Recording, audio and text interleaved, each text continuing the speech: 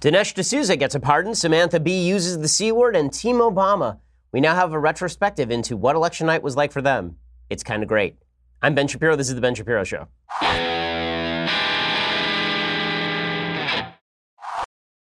So we have a lot to get to today here on The Ben Shapiro Show. A lot of breaking news. The President of the United States has been tweeting up a storm, which means that there is a lot of stuff happening. But first, I want to say thanks to our sponsors over at Omax 3 Ultra Pure. So you've heard a lot about the grand effects of omega-3s. Well, that is not wrong. Omega-3s are really good for your health. They alleviate joint pain and muscle soreness. They make you feel your best, particularly post-workout. They improve your focus and your memory. They boost cardiovascular health and more. Well, Omax 3 Ultra Pure is the best form of omega-3 that you can find on the market. It's almost 94% pure omega-3 fatty acids. It is the purest concentration on the market, and they have a patented EPA to DHA ratio of 4-to-1. It is specifically engineered for inflammation and joint pain. They have this thing, you don't believe me how pure this stuff is? It is so pure that if you put it in the freezer, it comes out clear. Most omega-3s, you put them in the freezer, it comes out cloudy. This stuff is so pure, it comes out just as clear as when you put it in. It is the purest option. Okay, you're not going to get any of the fish burps that you think that you're going to get from omega-3s when you try omax.com/Shapiro. It's tryomax.com/Shapiro today, and you get a box of Omax 3 Ultra Pure for free. That's tryomax.com/Shapiro. Get your free box of Omax 3.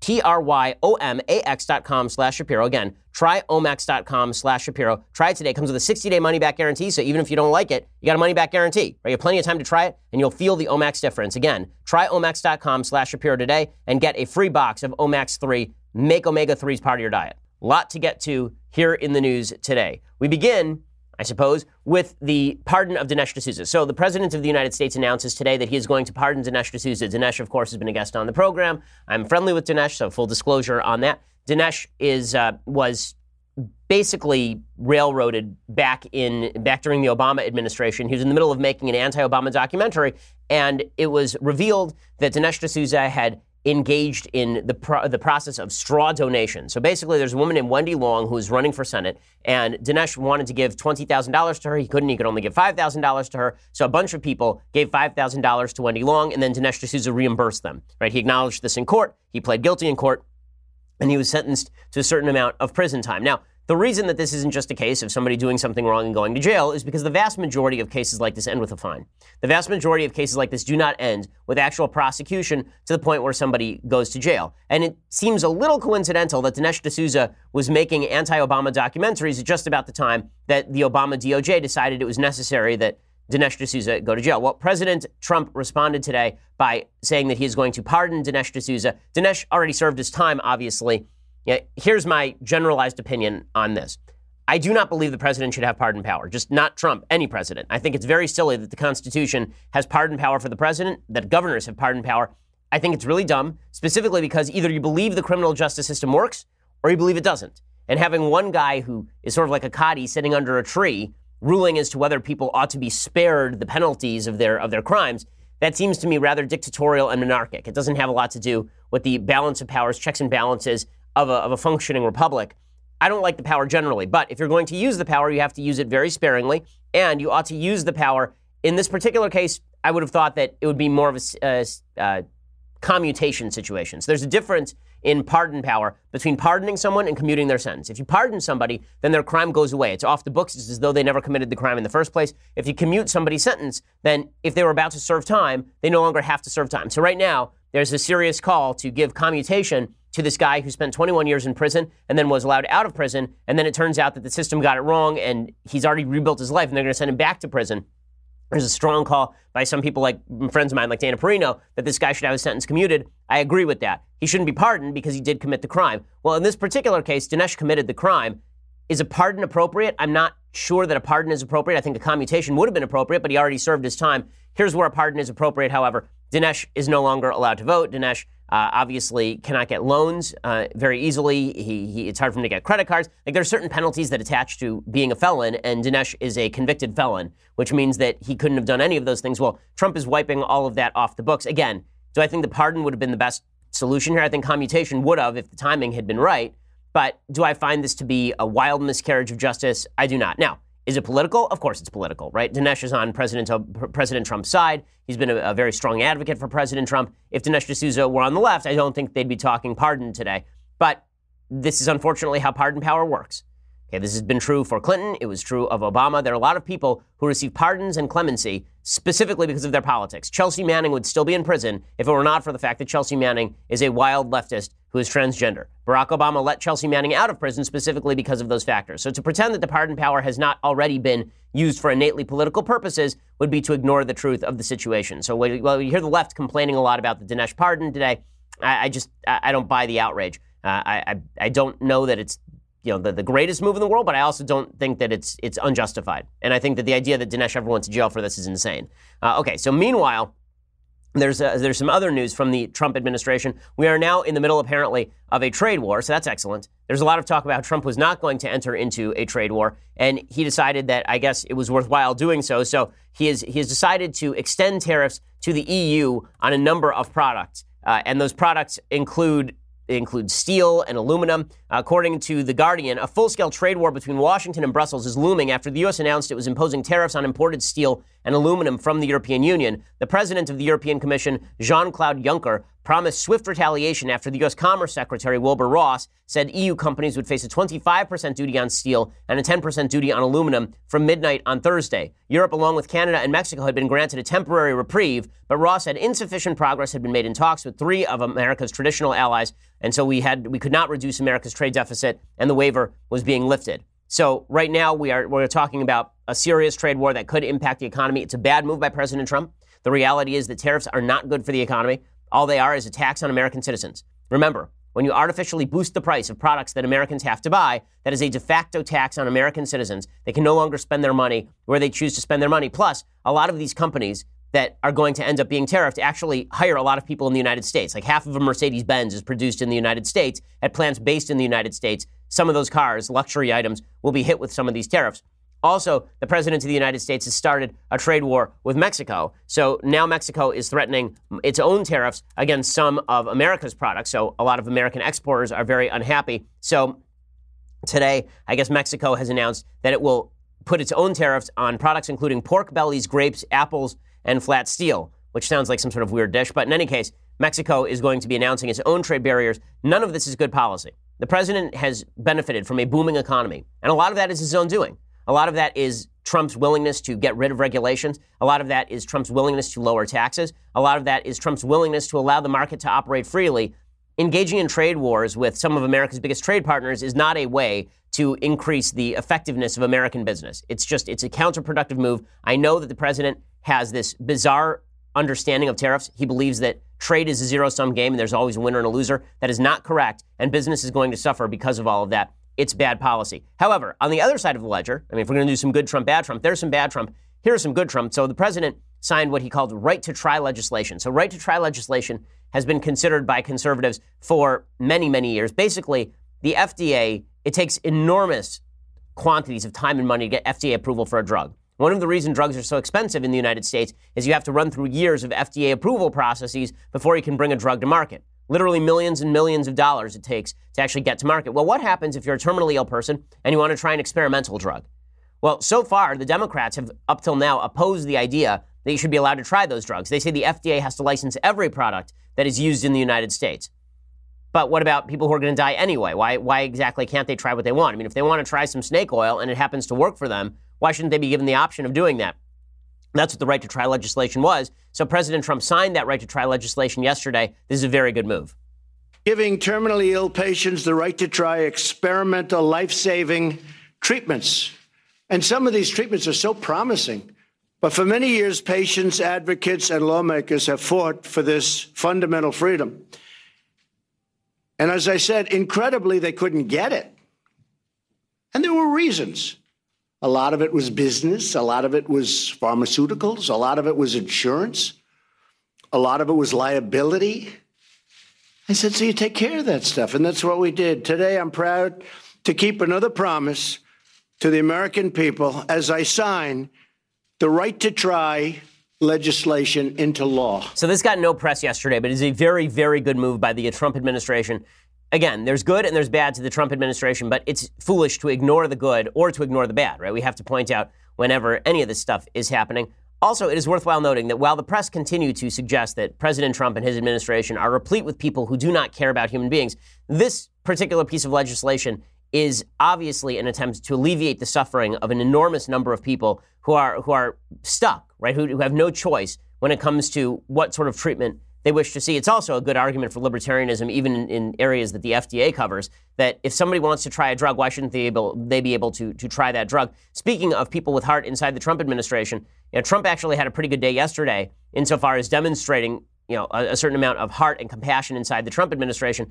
There is this was pretty great. As he was signing this right to try legislation, there's a little kid who apparently, I believe, has cystic fibrosis. Is that the case with this kid? I can't remember what his condition is. But this really cute little kid, and he comes to the signing ceremony, and he wants to get a hug from Trump, and it's really cute.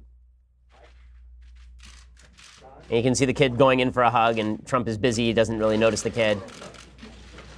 And he keeps going in, trying to get a hug. And finally, you'll see Trump notices it. And then Trump leans over and gives him a hug. It's very cute. Very, very cute. Okay. And then that wasn't the only sign of compassion from the Trump administration yesterday. Sarah Huckabee Sanders was asked at a White House press conference about school shootings. And you can see this is not the response of somebody who doesn't care about dead kids, as so many people who are anti-Trump have suggested. One thing that affects mine and other students' mental health is the worry about the fact that we or our friends could get shot at school. Specifically, can you tell me what the administration has done and will do to prevent these senseless tragedies? I think that as a kid and certainly as a parent, there is nothing that could be more terrifying for a kid to go to school and not feel safe. So I'm sorry that you feel that way. This administration takes it seriously. And the School Safety Commission that the president convened is meeting this week, again, an official meeting to discuss the best ways forward and how we can do every single thing within our power to protect kids in our schools and to make them feel safe and make their parents feel good about dropping them off.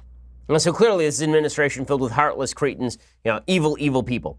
So this is not to say that the Trump administration doesn't do things that I find terrible at times, right? Or says things that I find gross at times. I mean, obviously, I've been outspoken about all of that.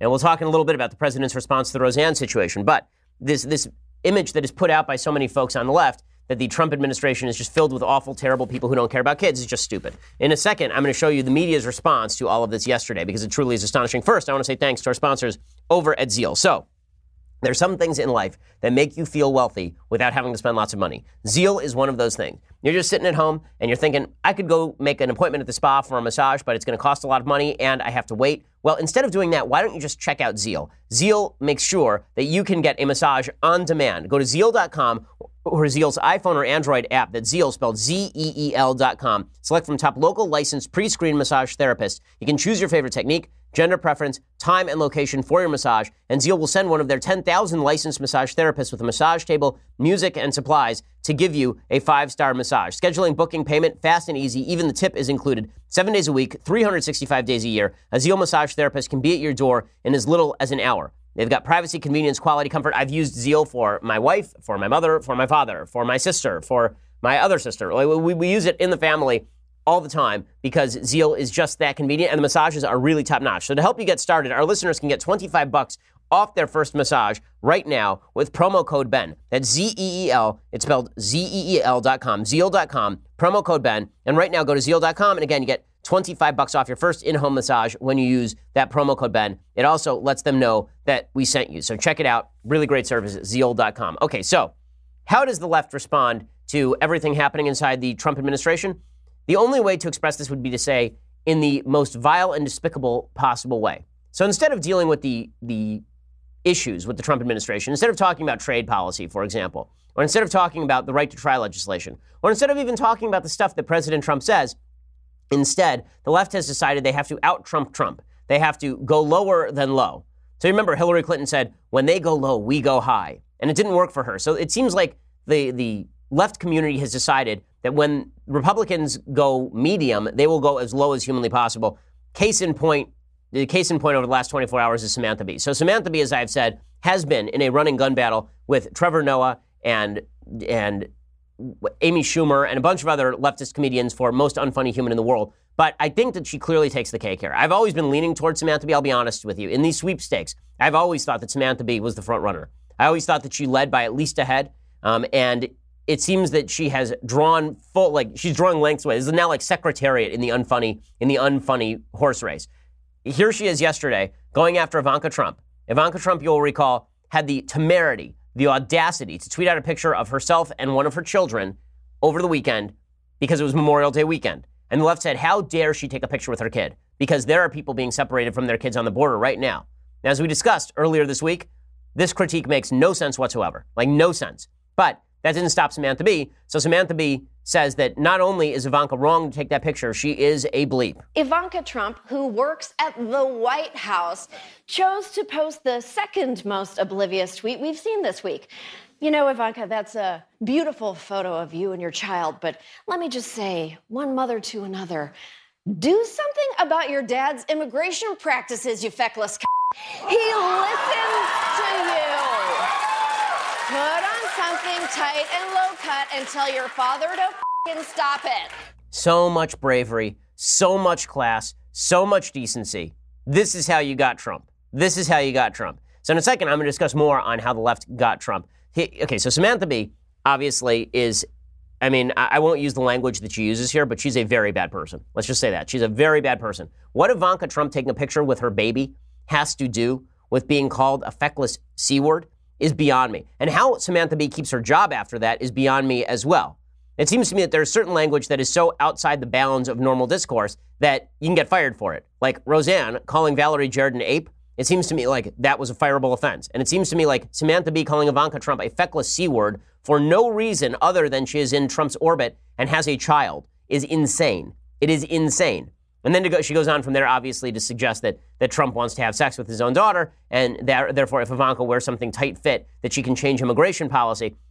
The rage of the left, the utter insane response of the left to everything that Trump does, is driving more people into President Trump's arms. Like, Trump may not have to actually do anything to win re-election if the left continues to pursue this sort of nonsense, this sort of vile nonsense.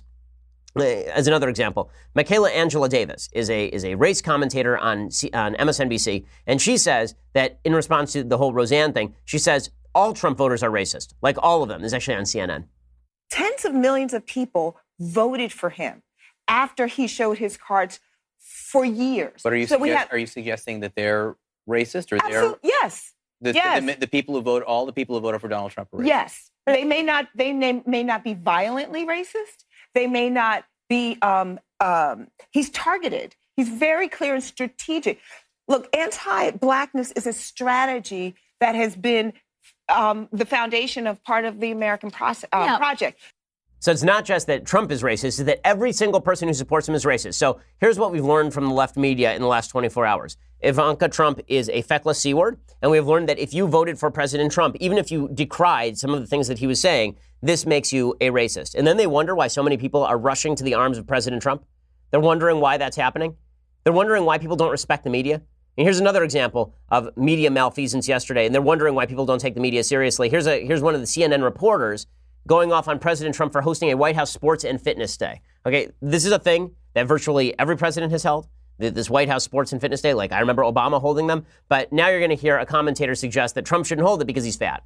The president is having this event here at the White House today highlighting health and fitness while questions are being raised about the president's own health and fitness. As you'll recall, back in January, the president's doctor came out to the briefing room, and while he told reporters he believed the president was in good health, he did say that he was 6'3" and 239 pounds and had set a weight loss goal of 10 to 15 pounds over the coming year. So questions are of how he was going to do that through diet and exercise. A great deal of irony here today, John, as the president is holding this event, these questions about his own weight loss battle that are still going on in the White House. So much journalisming. Wow. I mean, that is some serious journalisming right here. But she was surpassed by Jim Acosta, the White House reporter over at CNN, who legitimately is an awful, awful reporter. I mean, Jim Acosta is a guy who believes he is Sam Donaldson and is more like Sam the Eagle from the Muppets. He's just not good at this. Here's Jim Acosta at the White House complaining about Sarah Huckabee Sanders because Sarah Huckabee Sanders made a point over the last couple of days. Her point about Roseanne was, you guys were very, very upset about Roseanne and you were happy for her to be fired, and maybe she should have been fired, but you don't seem quite as happy to talk about Joy Reid, for example, which is obviously true. CNN Jim Acosta, he got very angry at this because he has to stand up for the reputation of the media. Okay, when the media starts standing for the media and they're no longer standing for the truth, it turns out that most Americans tune them out. Jim Acosta is the reason most Americans are starting to tune out the media. Here's Acosta going after Huckabee Sanders for saying something that is obviously true. It's a bit much, I think, for the White House press secretary from the podium to come out here and try to shame the media and say it's somehow our fault that Roseanne Barr put out this tweet. No, that's not exactly what Huckabee Sanders said. That's bad news coverage by Jim Acosta. She didn't say it was the media's fault that Roseanne Barr put out the tweet. She said it's the media's fault that there's this double standard where Joy Reid gets to keep her job, but Roseanne Barr loses her job. And Joy Reid gets to keep her job because she is on the left. And Roseanne loses her job because she was pro-Trump, which is perfectly obvious. Media malfeasance, media nastiness. This is how you got Trump, and this is how you're going to get more Trump. So by all means, continue to do this. By all means, continue to think you can out-nasty President Trump. There's no one on earth who can out-nasty the President of the United States. It ain't going to work. It just is not going to work. And it's also one of the reasons why there is such schadenfreude when it comes to the Obama administration being ousted, because they were quietly nasty. They were quietly sliding in the knife into so many Americans. And Trump is just a hammer, so he's just obviously out there with Thor's hammer hitting people. In a second, I want to talk a little bit about the schadenfreude that obviously comes from President Obama having lost, because there's an amazing story in the New York Times and a piece of audio I just have to play for you that's incredible. But first, I want to say thanks to our sponsors over at ExpressVPN. So there's been a lot of noise about social media companies that have been letting third parties get your user data. But the truth is that internet providers, Verizon, Time Warner, they can record a list of every website you visit, and they can legally give it to anyone. The internet is basically the Wild West, and if you think people aren't mining your data, you are wrong, which is why it's time to stop trusting big corporations with your data and instead start protecting with ExpressVPN. With ExpressVPN, you can privately and securely surf the internet without being tracked by anyone. You can set it up on all your devices in just a few minutes. I've set it up on my own computer. You set it up, and it runs seamlessly in the background of your desktop, laptop, smartphone, tablet. It protects me while I'm browsing, streaming, downloading files, or emailing, so I don't have to worry about third-party eyes on all of the stuff that I am doing on the internet, which is good for political people like me, because the fact is that I don't want people knowing what I'm thinking about politics until I say it right here on the show. I don't want people digging through my emails. And I don't think you want that either. That's why ExpressVPN is necessary. Using ExpressVPN, you can safely surf public Wi-Fi hotspots in Starbucks, so you're just using somebody else's Wi-Fi connection. You don't have to worry about Starbucks grabbing your material, or if you're at a hotel or you're in an airport. For less than $7 a month, you can get the same ExpressVPN protection that I have, and every ExpressVPN plan is covered by a risk-free 30-day money-back guarantee. After you've experienced the freedom and privacy and safety ExpressVPN can provide, you're not going to want to use the internet again without it. So go to expressvpn.com/Ben and you get your first 3 months for free. That is ExpressVPN, EXPRESSVPN.com/Ben for 3 months for free. Don't put it off. Do it right now, and then you don't have to worry about it ever again. For $7 a month, you're protecting your data. ExpressVPN.com/Ben and get your first 3 months for free when you use that /Ben. Okay, so one of the things that's been, I think, really delicious to watch is the left had this perception of itself as beyond decent.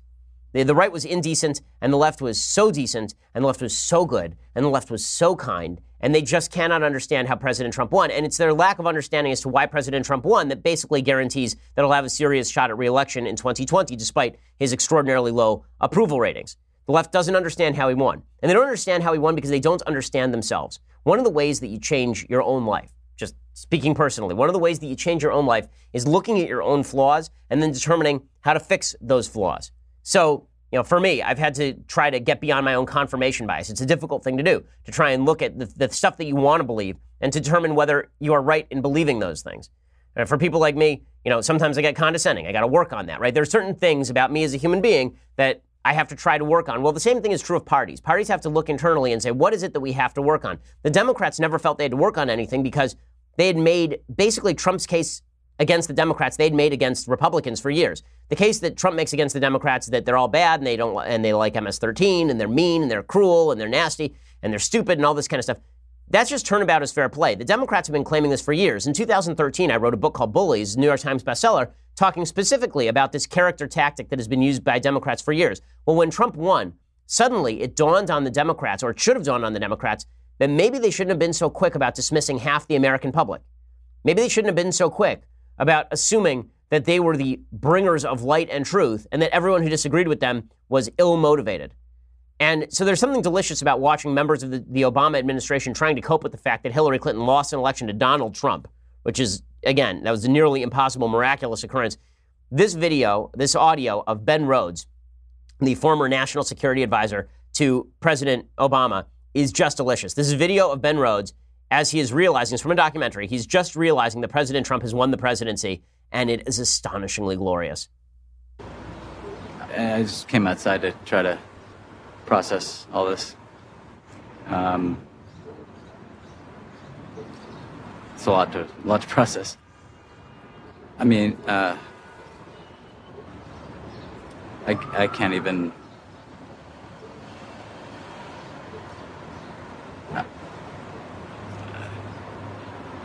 I can't. I mean, I can't. I can't put it into words. I don't know what the words are. It would take a heart of stone not to laugh at that. It's so amazing. So Ben Rhodes is just a garbage heap, right? I mean, Ben Rhodes is the architect of the Iran deal. He openly bragged about lying to the American people. And there he is. I can't understand why the American public rejected the Obama legacy. Why, God? Why? And then just the incapacity to speak by a former novelist from his Brooklyn apartment elevated to a position of unprecedented power for a guy who knows nothing about anything. It's just wonderful. That's not the only wonderful thing. The fact that the Democrats don't understand this, it's why they have a serious shot at continuing to lose. It's one of the reasons why the generic ballot gap between Republicans and Democrats has now shrunk to near nothingness. There's a piece in the New York Times that is from a report by Peter Baker about the emotional stages of adjusting to President Trump's victory, and it is just wonderful. Here's what it says. Riding in a motorcycle in Lima, Peru, shortly after the 2016 election, President Barack Obama was struggling to understand Donald J. Trump's victory. What if we were wrong? He asked aides riding with him in the armored presidential limousine. He had read a column asserting that liberals had forgotten how important identity was to people and had promoted an empty cosmopolitan globalism that made many people feel left behind. Maybe we pushed too far, Mr. Obama said. Maybe people just want to fall back into their tribe. His aides reassured him that he still would have won had he been able to run for another term, and that the next generation had more in common with him than with Mr. Trump. Mr. Obama, the first black man elected president, did not seem convinced. Sometimes I wonder whether I was 10 or 20 years too early, he said. This is why you fail. This is why you fail. I love that the level of introspection is not about him, not about his administration. It's about the evils of the American public. So the same American public that elected him overwhelmingly twice suddenly was evil. But it had nothing to do with him. It was them. They were the bad people. He was just too early. Don't you understand? We were given a gift by President Obama. President Obama. He was the gift, right? It was just like bleep in a box, right? He just unwrapped himself, and there he was. It was fantastic. President Obama came along, and we should have all just been grateful for his very presence in front of us. He was his own gift. He was God's gift, which means President Obama's own gift to the people. He was his own son presenting himself to us to die on the cross for our sins. This was Barack Obama. This was the man. And then what I love about this so much is that line where he says, maybe we pushed too far, maybe people just want to fall back into their tribe.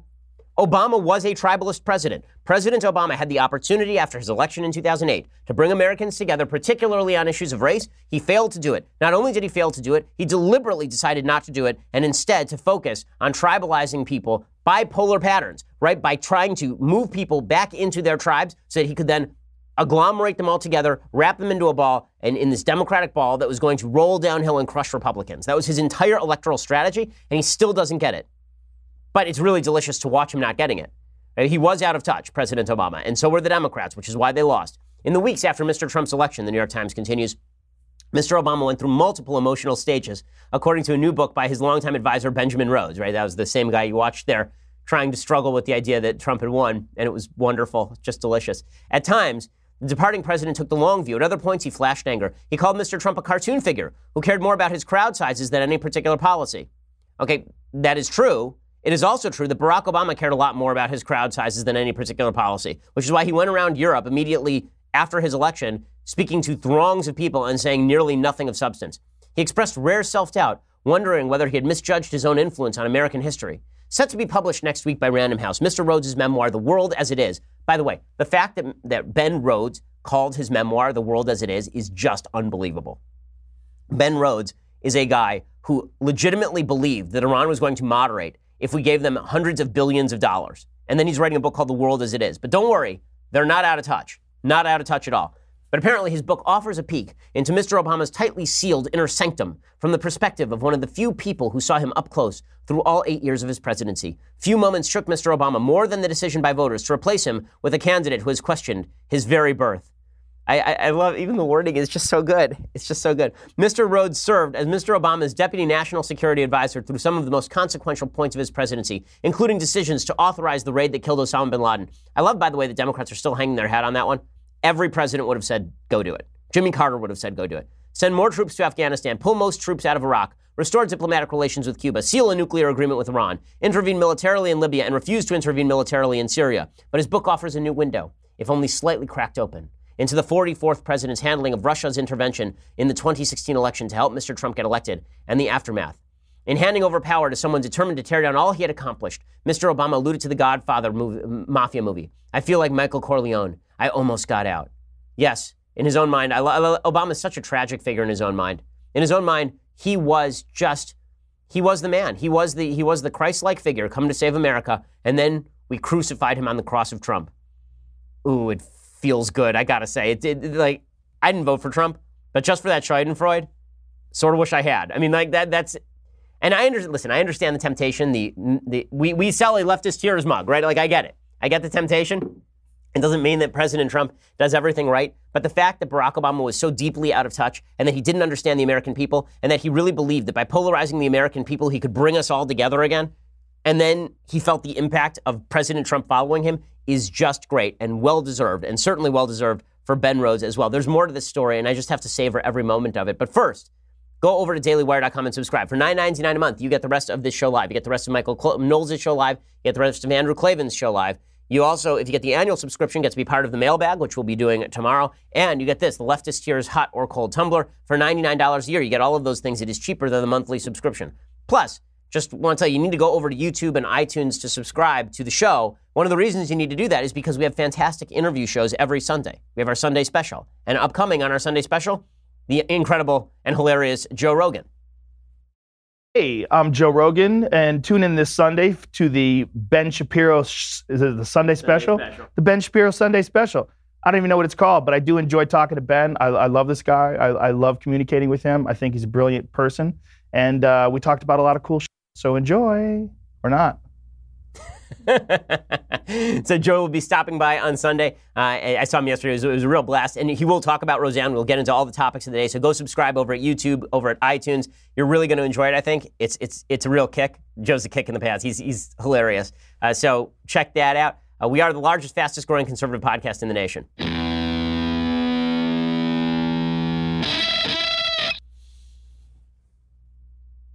Okay, so this New York Times piece, it just continues. It is so long and so glorious. On election night, Mr. Obama spoke by telephone with Cody Keenan, his chief speechwriter, and Mr. Rhodes to figure out what he should say. Mr. Rhodes asked if he should offer reassurance to allies. Nope, I don't think I'm the one to tell them that, the president said, because, of course, Obama wouldn't actually say that our allies would be okay. Obama, by the way, wasn't even friendly with our allies. When it comes to Israel and Britain, he was certainly not friendly. The next day, Mr. Obama focused on cheering up his despondent staff. At one point, he sent a message to Mr. Rhodes saying, there are more stars in the sky than grains of sand on the earth. Really, that's something that he said to Ben Rhodes, Barack Obama. There are more stars in the sky than grains of sand on the earth. You have got to be kidding me. You've got to be kidding me. He did an interview with Glozell. He did another interview with Pimp with a Limp. There are pictures of him with a selfie stick in the Oval Office. There are more stars in the sky than grains of sand on the earth. What a pretentious douchebag. Days later, Obama seemed less sanguine. He said, I don't know. Maybe this is what people want. I've got the economy set up well for them. No facts, no consequences. They can just have a cartoon. Yeah, Obama was his own sort of cartoon. The fact that people couldn't find humor in Obama is just beyond me. You know, yesterday we talked about Trevor Noah saying that Obama was not inherently humorous. Are you kidding me? This is a dude who sends text messages to people that say things like there are more stars in the sky than grains of sand on the earth. Thanks, Confucius. Like, what in the... There is no humor in him? He added, we're about to find out just how resilient our institutions are at home and around the world. The day Mr. Obama hosted Mr. Trump at the White House after the election seemed surreal. Mr. Trump kept steering the conversation back to the size of his rallies, noting that he and Mr. Obama could draw big crowds, but Mrs. Clinton could not, Mr. Rhodes writes. Yes, it's so great. Okay, I said right after the election, there was one picture that really got me right after the election. It was a picture of Donald Trump visiting the White House, sitting next to Barack Obama. And you recall that Barack Obama had said on national television that Trump would never be president in a series of mean tweets with Jimmy Kimmel. And there is Obama looking like he wants to die, and Trump sitting next to him, giving the Trump finger to the camera, and behind them is a bust of Abraham Lincoln looking down. It is just amazing. I love that Trump, because here's the thing, as I've said many times, Trump is Obama unmasked. Deep down, Obama's ego is Trump's ego. All the talk about crowd size, Barack Obama did his original DNC acceptance speech in 2008 on a stage with Greek columns and mist coming off the floor in a stadium filled with 40,000 people. You think Obama didn't care about his crowd size? Dude could not stay off TV. The guy wouldn't miss an all-star game. He wouldn't miss an NCAA bracket challenge, right? The guy was on TV all the time. Trump is just the vulgar version of Obama in terms of personality. I'm not even talking about in terms of policy here. The fact that Obama couldn't see that in himself is, again, one of the reasons he was so out of touch. He was so out of touch. This guy who's like quoting fake psalms that he makes up himself. Afterward, Mr. Obama called a few aides to the Oval Office to ruminate on the encounter. I'm trying to place him in American history, he said. He peddles bull, Mr. Rhodes answered. That character has always been part of the American story. You can see right back to some of the characters in Huckleberry Finn. Maybe, Mr. Obama answered. That's the best we can hope for.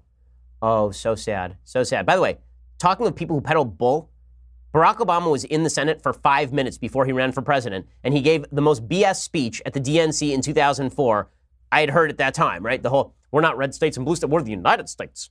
Right? I love that Trump is the bizarro, he's like bizarro Superman. Like Obama sees himself as Superman, and Trump is just bizarro Superman, where everything he says is kind of backwards, and he's just the weird version of Obama. Like when Obama looks in a funhouse mirror, he's got to see Trump, and it must haunt his nightmares, and he deserves every second of that. It is so grand, and it is so great. Now, speaking of so grand and so great, I have to tell you this story because it is so good. Jill Stein, you remember Jill Stein? Well, she was the left's great hope. She was the great hope. She was going to provide that counter to Hillary Clinton. Shortly after the 2016 election, according to the Daily Beast, Jill Stein raised more than $7 million from shell-shocked liberals eager to pursue a swing state recount. Nearly 2 years later, the U.S. Green Party's last candidate for president is still spending that money. Ongoing litigation, travel costs, and staff salaries are also likely to eat up whatever is left, meaning those who donated to Stein are unlikely to receive a once-promised chance to vote on how the post-recount money would be spent, nor have donors been given much of a window into how Stein is actually spending their donations. The last FEC filing from the Stein campaign was for the month of September 2017, and the last update from the campaign itself came on a post on April 20th, in which it said it was down to about $1 million in recount funds. So did they ever actually do any of the recounting? Nope, they spent it all on staff salaries and vacations. Yep, you guys didn't get scammed at all. The only scamster in that race was clearly Donald Trump, not Jill Stein, not Hillary Clinton. Man, sometimes politics is great. Now, speaking of when politics is not great, we have to talk about Spygate. So the president of the United States decided to tweet today because today is a day ending in Y. So he decided that he was going to tweet about Spygate. Spygate, as you recall, is this allegation that the FBI was, at the behest of the Obama administration, looking into the Trump campaign. They were targeting the Trump campaign because they wanted to essentially falsify information about collusion between President Trump and the Russians, and then use that as a club against him in the election cycle. Now, I've always had a few questions about this. Question number one, why exactly wouldn't they release the information if they had it? Question number two, the only people that they targeted inside the campaign were people who basically have been charged at this point. They never targeted Trump Jr., they never targeted President Trump himself, they never targeted Steve Bannon, they never targeted a bunch of people who were top members of the Trump campaign. It was only Manafort and Gates and Papadopoulos and Carter Page, right? All people with serious suspicious histories. And then the third question is always the biggest, which is if all this really happened, why doesn't Trump just declassify it? And if the FBI really was going after Trump at the behest of the Obama administration, Trump's the president, he can declassify this stuff at any time.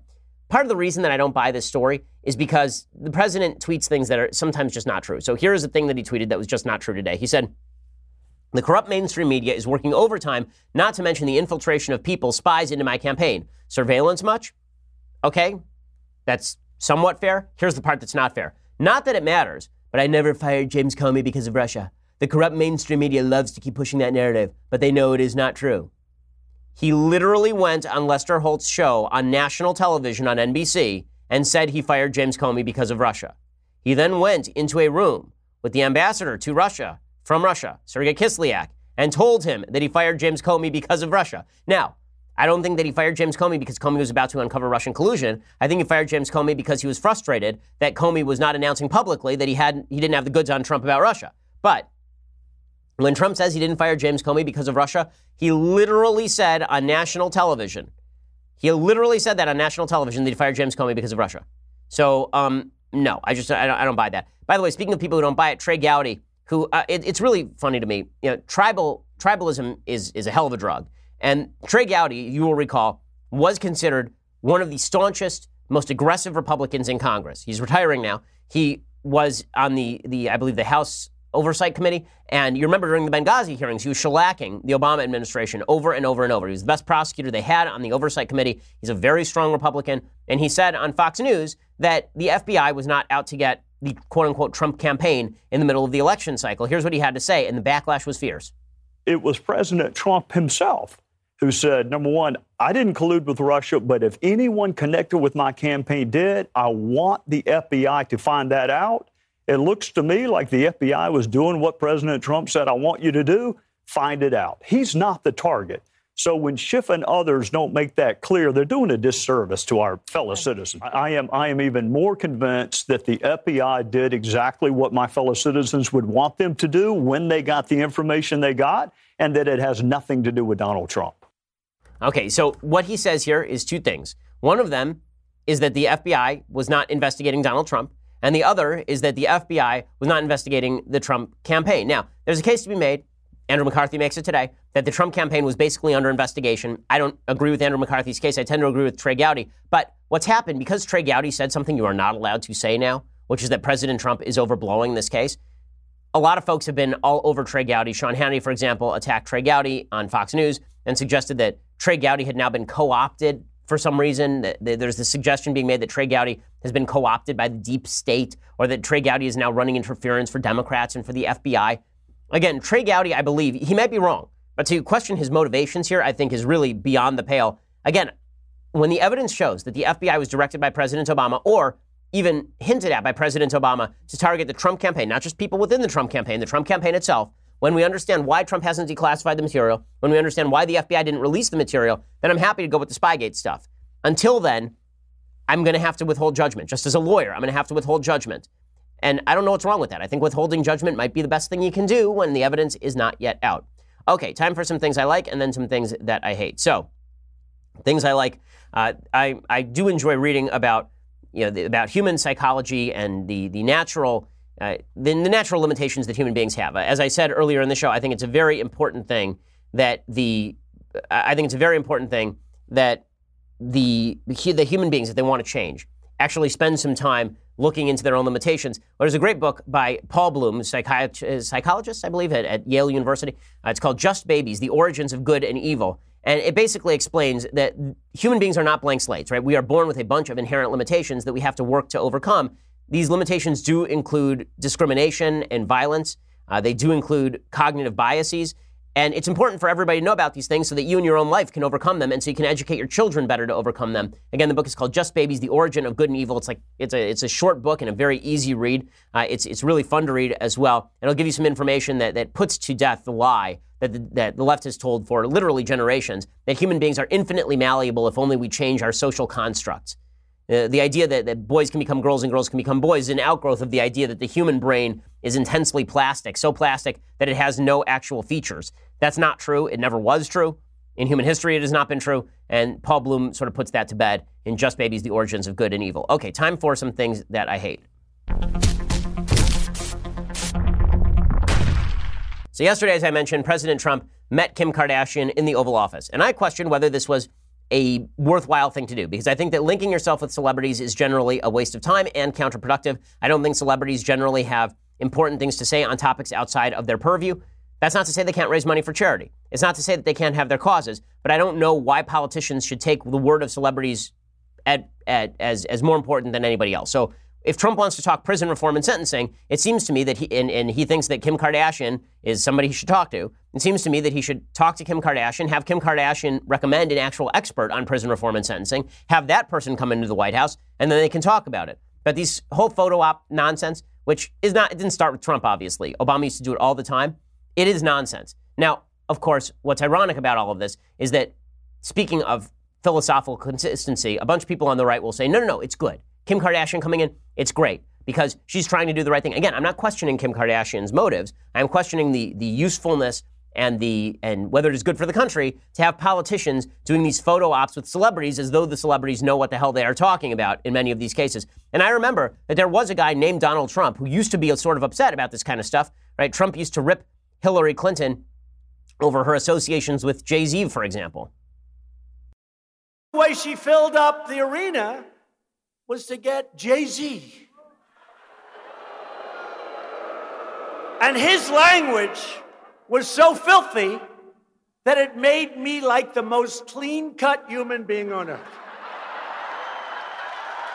Okay, that's a fair criticism, but then you can't go around talking about why, like, Kanye should come to the White House. Right? Like, the hypocrisy is a little bit much for me.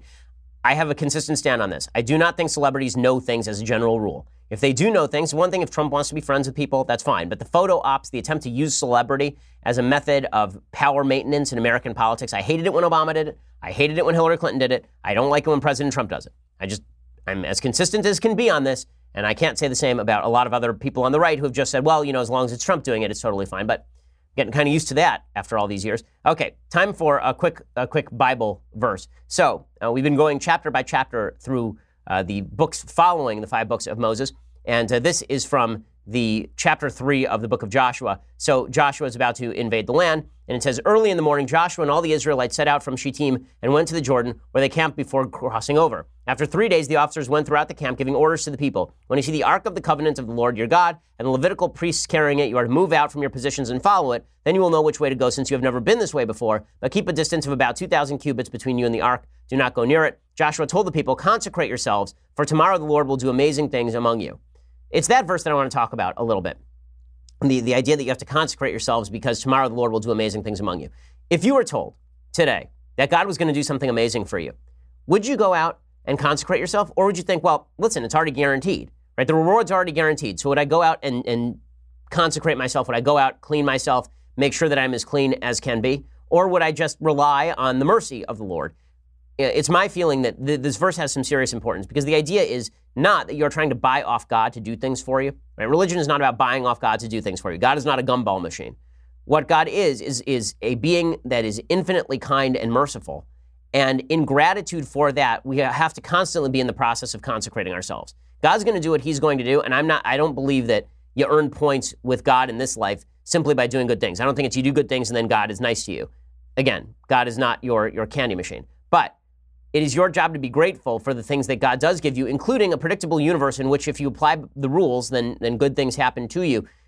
It is our job to consecrate ourselves and not to worry about what God is going to do for us, because what God is going to do for us has almost no, like if people had not consecrated themselves, according to Joshua, God still would have done the great thing. It is our job to be grateful for those great things and therefore to spend our time making ourselves more virtuous human beings. Okay, we'll be back here tomorrow with the mailbag. I'm Ben Shapiro. This is The Ben Shapiro Show.